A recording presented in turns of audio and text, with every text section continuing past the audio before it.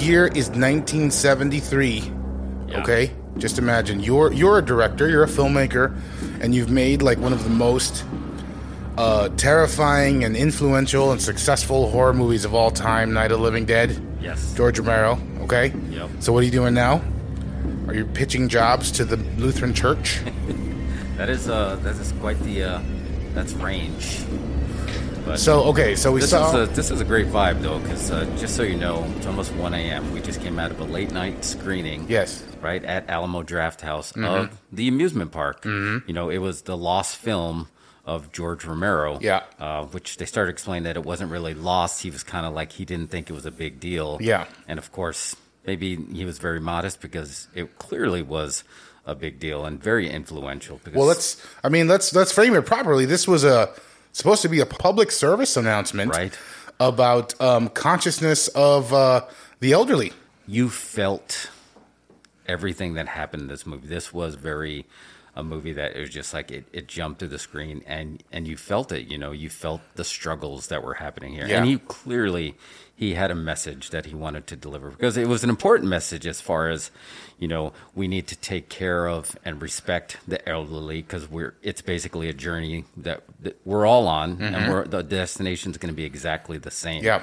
But he got really deep. Like that's what the amusement park to me representative, just like basically this generation who is no longer able to keep up with everything that's around them now. Right. Their surroundings. It was just, It's all loud and confusing and overwhelming and they were all sweating. Like all the elderly people were sweating.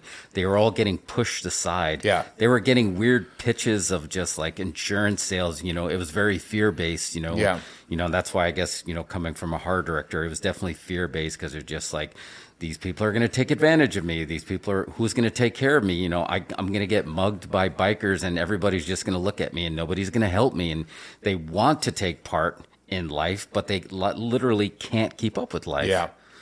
I don't know if that's the vibe you were getting there. No, I did. The music, the amusement park music, you know, through every scene, that little, what do you call that stuff? It's like a hand crank monkey music. You know what I'm talking about? I don't even know what it is. But like, you mentioned bikers. It was kind of funny. I wanted to jump in because bikers were sort of a precursor to the bikers from Dawn of the Dead. Right, the Tom Savini bike Because we're gang. post Night of the Living Dead, pre Dawn of the Dead. Right, yeah. So he's still trying to like find his voice. And it seems like he's at the peak of his sort of creativity right now. Yeah, this was a 5-year sandwich in both directions of, you know, both of the Deads, you know, between the Night of and the Dawn of. Good ear, by the way, on catching that Dawn of the Dead mall music in there, too. That was just like he definitely... That's just some public domain music that he reused. That he must have just found. Yeah. He seems like he would be a very thrifty director. Yeah, well, I'm saying, George Romero, to me, is the corporate video hero. You know what I mean? For like people that are filmmakers everywhere, surely I've done it, you've done it. You've got to do those corporate jobs. You've got to do the printer pitches, and you've got to do the whatever. Right. He started his career doing that. He started his own company, right? The Latent Image, doing commercials and doing corporate videos, and he got a break because he landed a gig doing a Mr. Rogers spot. Oh, wow. Actually, it was one of the it's one of the Mr. Rogers field trip things. It's Mr. Rogers goes to the dentist.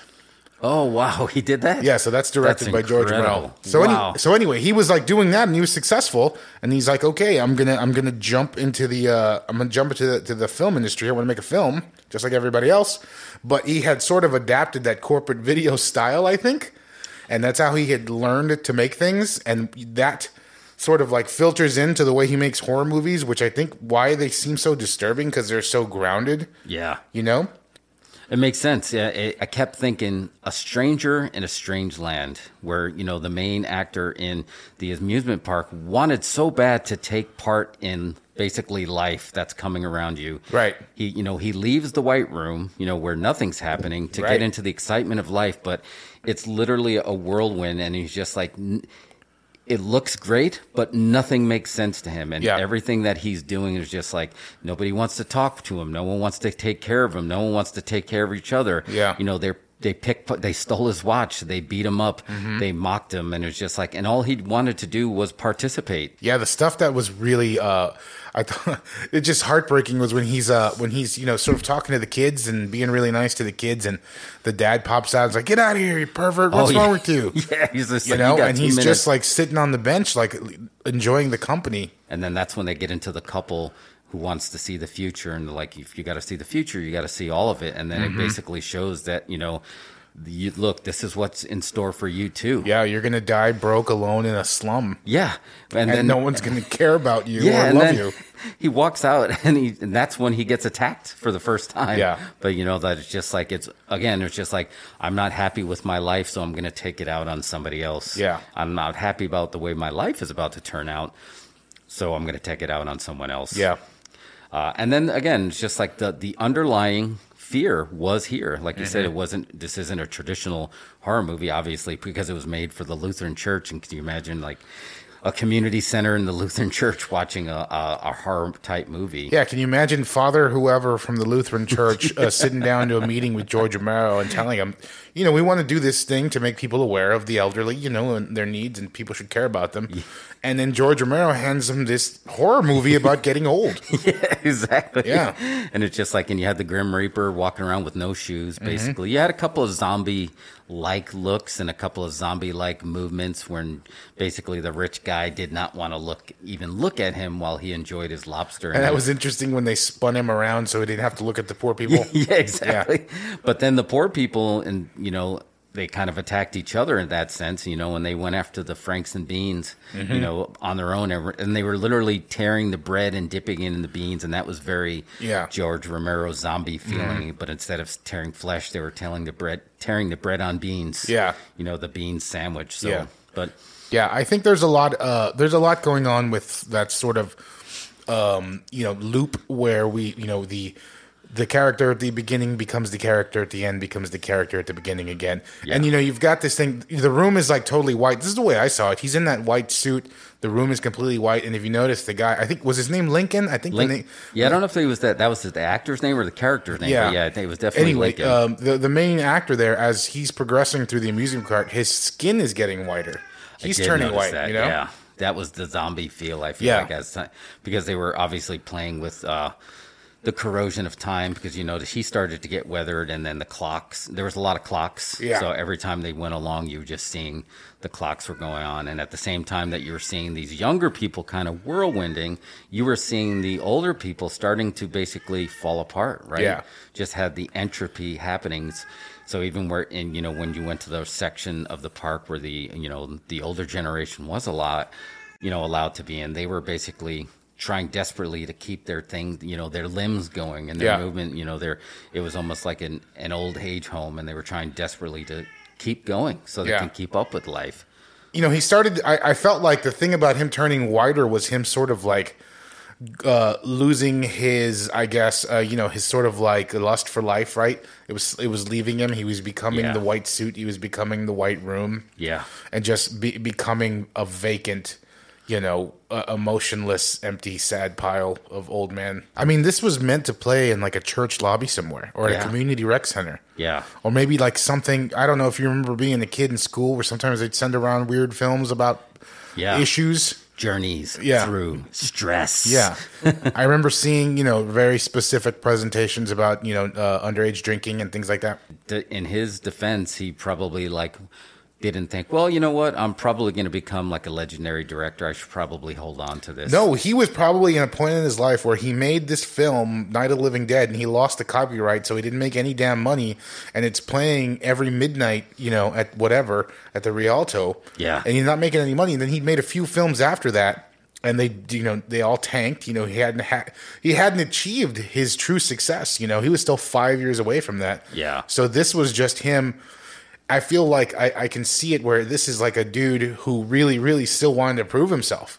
You know what I mean? Yeah. He still wanted to prove himself as a director, as a filmmaker, and he took this opportunity where the church funded this and came up with this idea and, this concept and just, hit it out of the park, really.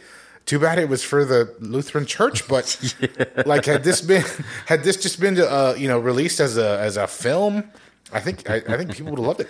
I would have loved to have been there, between basically him and like all these like, church scholars and there, and then he's kind of sitting there, with the filmer watching it. With the big glasses on. Yeah. Well, what'd you think? And they just have the like, whoa, what just happened?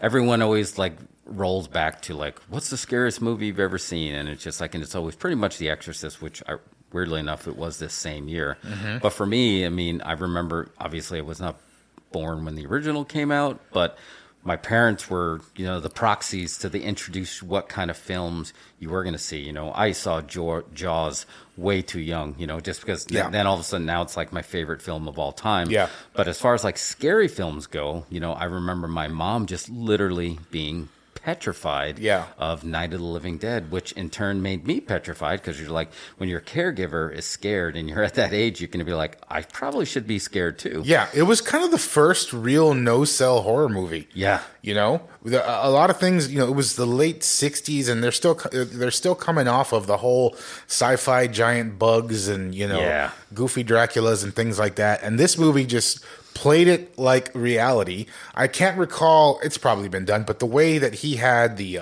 radio announcements and the stuff on the news, just gave it this authentic feel that I think scared the shit out of a lot of people. They'd never seen anything like that. It's like when you're talking about Blair Witch, no one had seen anything like that before. This was sort of a precursor to that. I think you probably nailed it, with our wrestling connection. I think you nailed the best way to describe the best horror movies are the no-sell horror movies. Yeah. So basically, we're not going to sell what's happening here, to you, to like, we're not going to almost preach to you that you should just scare. You're just going to know it. Yeah. Right. And it was, and that goes all the way back to Orson Welles' War of the Worlds is just that radio thing where the first no-sell horror, right? It was just like he kayfayed everybody on that. And that, I think you're able to capture that with, like you said, the type of radio announcements. I think the music, that creates the feeling. And like you were talking about, the extras of just like... The extras. We didn't talk about the extras. Yeah. Something about the way George Romero casts extras. Yes. Like, it's auteur. It's like if Tim Burton picked his extras, you know what they would look like. Right. But George Romero's extras, they just have a look. He picks the most average-looking people that you could possibly get. Yeah, exactly. And that's what makes it feel real, because they're clearly not actors, right? Because it's just like, if you can tell someone's an actor, you're going to be like, okay, I should be a form. But now you're like, how did this... Because it's always very jerky movements, very awkward diet, like almost just like... Everything short of just looking at the camera of just like, what are you making? Mm-hmm. That's basically the way they look at each other, the way they interface. And then even like, obviously this was, clothing for, the wardrobe was for that generation, but it's just like everything looks very frumpy, like nothing is just like, you can tell that's not an extra that's looking to be another act. Like, did you notice they showed him like 3 times? I thought a guy had crapped his pants, but it was a guy that was just walking around and he had like tape, like right on the back of his pants that he clearly just like, I ripped my pants. I don't have enough money to fix these pants, so I'm just going to put this tape on there. And it was just like, that was the 3rd time I saw this guy walking around with basically a taped crack. Yeah, well, they said a lot of those were just volunteer extras, right, who came out for the shoot. He ripped his pants while he was out there, acting, and so they had to help him out with some tape. And it was definitely the patches, right, because you'd patch the elbows, but, patches were big at that time. And patches, I think it was just like a long butt patch, basically, and it's just like, there's butt patch guy. Just like we know, you always recognize the Romero zombies, right? Yeah. Oh, yeah. Absolutely. There's naked zombie. There's whatever zombie. Kicked it off. Yeah, but totally enjoyed it. It's on Shudder. It's on Shudder. So you should watch it in the comfort of your own home. Do recommend it.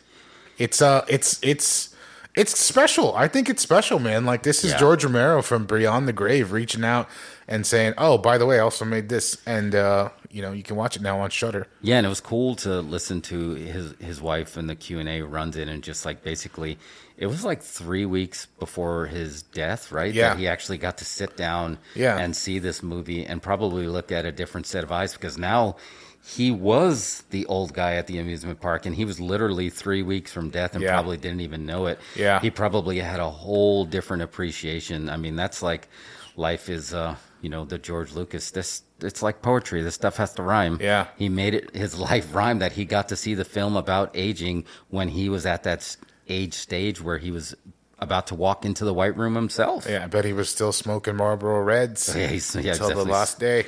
Thumbs up. Thank you to Shudder for helping, and the George A. Romero Foundation for finding this gem and sharing it out there, because hashtag save indie film is important, especially now in 2021, because now we want to save theaters.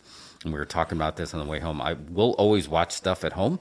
That'll never go away. But there's just something special about taking the time to get in your car, to go there, to get the smell, to get the ambiance, to actually be absorbed and have this co-experience. Even if you're not talking to people, you're in a room co-experiencing something like this. And this isn't a commercial film. This is a unique experience. So that was very cool. Thank you. Yep. Go to Shudder, sign up for an account, enter promo code Dos Incredibles, and you can pay full price. Yes. Dun, dun, dun, dun.